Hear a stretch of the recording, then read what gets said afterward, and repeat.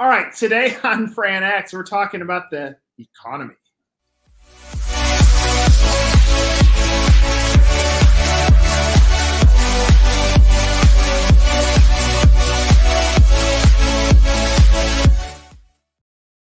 We need some of those videos. We need like the bloopers that we're going to be able to play at the end of the year. Like you just say I'm good. Like it doesn't faze you at all. Speaking of phasing people, let's talk about the economy. So it's been like, if you really think about it, it's been a while since there's been a turbulent economy. And every time we're looking at an indicator that it could be coming, it doesn't. So like, a few weeks ago, it was like, pull all your money out of the stock market, it's going to crash. Now most investors are saying, we expect it to go up another 5% next year. So the challenge for franchising is bad economies end up driving more franchisees, because a franchisee needs a trigger moment of a potential layoff or an adjustment in their life, typically, in order to make that change in their life to become a franchise owner and say, maybe I'm not going to work for someone else. Maybe I'm going to adjust my mindset. So do you think, are we on the verge of turbulence in your opinion? You got a good pulse on this. What do you think? We got a great pulse. We got a great pulse on it. It's not only bad economies, Nick. We have a shifting economy. So even if things are good, which they're really good right now, the economies are shifting, right? We're seeing franchise brands with last mile delivery services feeding off of Amazon type delivery systems. We see shifts in restaurant industry, and we're seeing shifts in corporate America. So whether economies are turbulent, I think society's shifting, jobs are shifting. People don't want to get on buses anymore to go into big cities. So you got a bunch of dynamics. I think we will have turbulence coming down the line. I think that will make franchising more attractive. And irrespective of the turbulence, we have a big shift. People want to work for themselves. They want to change their lives. And I think that's the big opportunity we've been talking about when COVID first happened and we had the great return. So there's so many things going on here, turbulent economy coming up, but shifting dynamics that we've been living through. I do think there's a challenge. If you think about, you can look at your business, the number of franchisors that have new franchisors that have come out in the marketplace have been somewhat significant over the last 12 months, would you say? Very significant. And are they pioneering new categories? I would say probably not. They're probably that's right. Challenge. We're pretty specific on the types of brands we take, but we're seeing that shift. We're seeing service-based businesses find gaps in new technology, right? And I don't want to get too specific, but you'll see traditional businesses where, say, for example, locksmith services or glass repair, but you're also seeing technology intersect, right?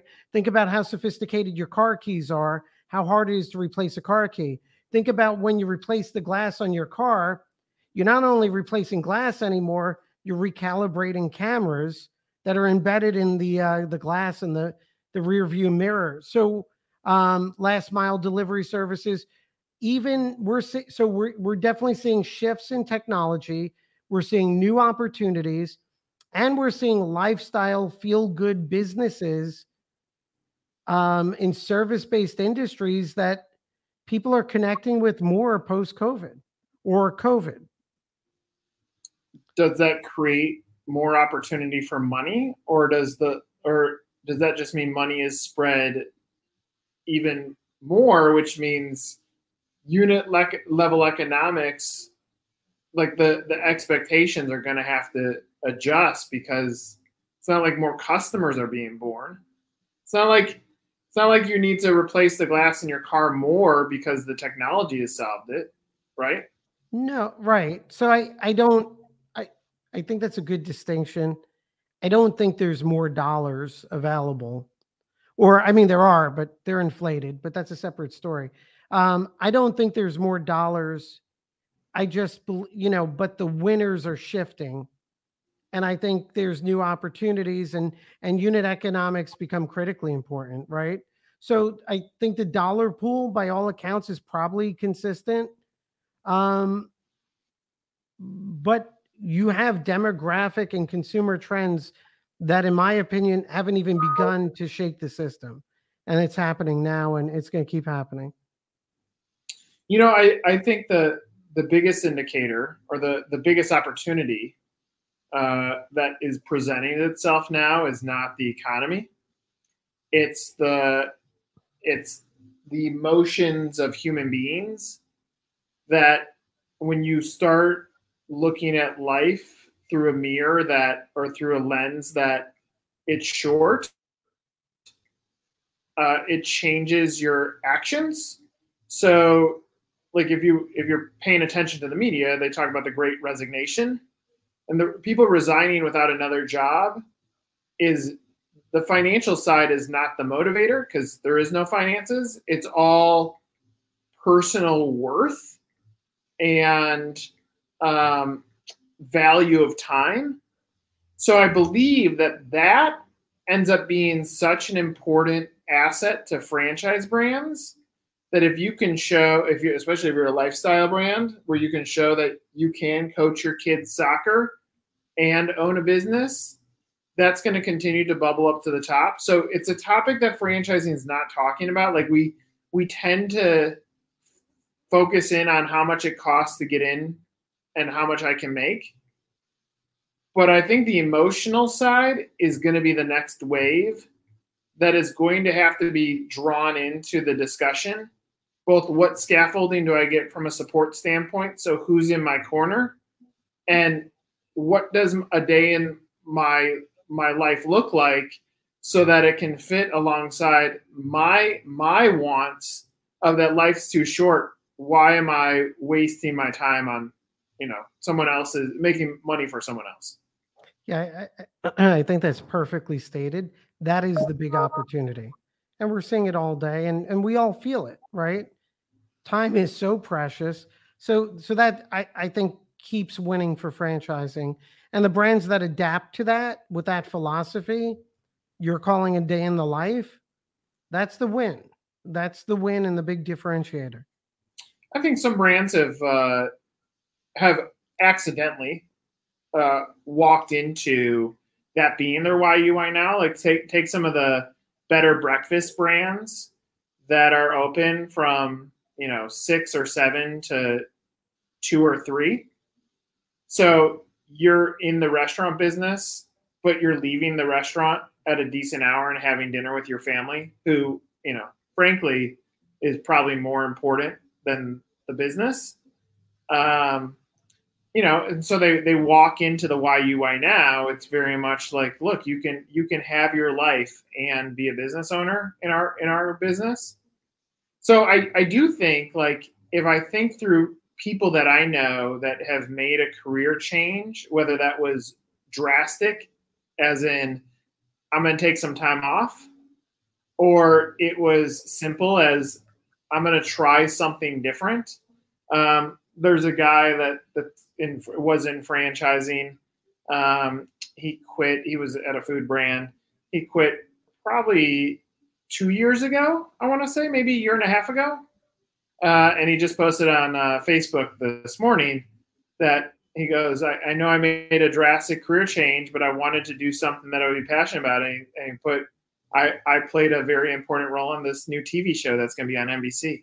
And he posted like an image that, like, that's following your passion. So it's like, the reality is, like, the more you can show that this is life, the better. Now, there are complete a-holes out there that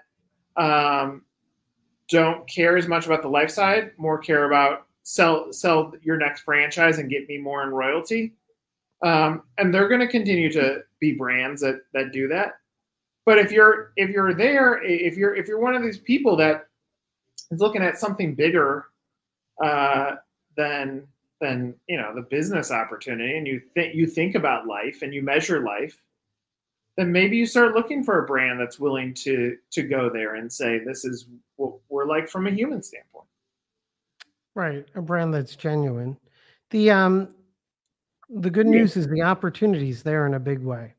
And the good news is that the media is there for you, and the brands can really amplify their story and their genuine conversation. So, look, back to your original premise, which is, are we going to have turbulence? Well, we're in September, October. We traditionally have stock market turbulence. Governments will decide if they're going to let a Chinese real estate holding company fail or not. That'll be an intentional decision. So we're going to have this economic turbulence. We have inflation that's undoubtable. So we have tremendous economic uncertainty, and then connecting those dots, for the franchisors that have good unit level economics, a genuine story, there's that win or that opportunity to onboard qualified franchisees. And then if you could couple that with lifestyle changes and everyone looking for that value, there's good opportunity there. We said months ago there'd be sort of the walking dead of franchise brands. It's happening. They just don't realize it. Yeah, that's a fair point. I also think a good takeaway for brands that are feeling a little bit of pressure and maybe a little bit of uncomfort because of turbulence in the economy. I still would advise you continue to beef up your rainy day fund, because I do believe that brands that push down the pedal when things get turbulent are the brands that make it out of the other side as a really strong brand. And I can see this. I see brands scaling back their budgets. I'm like, you can, but understand you're going to be playing from behind, because in today's franchising world, you don't compete against just a lookalike brand. You compete against everybody for qualified and ready to buy candidates. Well, look, think about if we go backwards, when we had our economic challenges initially with COVID, the brands that built up their rainy day funds and built up their marketing and built up their unit level economics have experienced a great 2021, right? And they should be positioning themselves now to having those funds. We're going to have another challenge, over the next couple of months. That becomes the opportunity zone, right? And you have to take advantage of it. Yeah, and I think you got to be entrepreneurial and see the opportunity. It's interesting, Charles. I went backwards. I was looking at some of our old notes from early on when we started doing these things last year. And I drew out this map. I showed it on one of our videos where I said, here we are in March, here we are in April, here we are in May, June, July, August, September. And my chart went like this in March of this year. And I charted it against our business, because I'm going through budgeting right now. And it was 100% as I predicted. Now, that doesn't mean I'm good at predicting. All it means is I was using generalistic math tools to say, this is how the dips work. So I think we're up here. Things have been good from an economic standpoint. I think we're going to go like this. And then if we look at September of next year versus September of here, it's going to be higher. But I think we're going to dip down a little bit here for fears of uncertainty, COVID, Delta variant, whatever. So if you know that this is the curve and you invest down here before it gets up here, your return on investment gets much thicker. And I think that's where, if from a takeaway, if I'm recapping, one, buckle up for some turbulence. It could be coming. Two, tell your lifestyle story on how do you help from a human standpoint. And three, save up that rainy day fund so that you can push down the pedal when we start dipping and everybody else is like, hold on. They hold on to their seat like this. You have an opportunity to say, no, I'm good. I know where we're coming out on the other end of this. We're coming out better. And I think that's the approach you should be taking as you head through the end of this year into next. Yeah. the wins are going to be bigger, but there's going to be less winners and more losers. So the winners are going to be taking bigger market share. And that's the big opportunity. Final statement that I'll make is I was on a board call earlier this week, and one of the guys on the board goes, "I love watching this video." I said, "You know what? I appreciate that, because some think I'm an asshole." It circles back around that the CEO on the board call ends it, and she goes, "Any more questions for the asshole?" So thank you.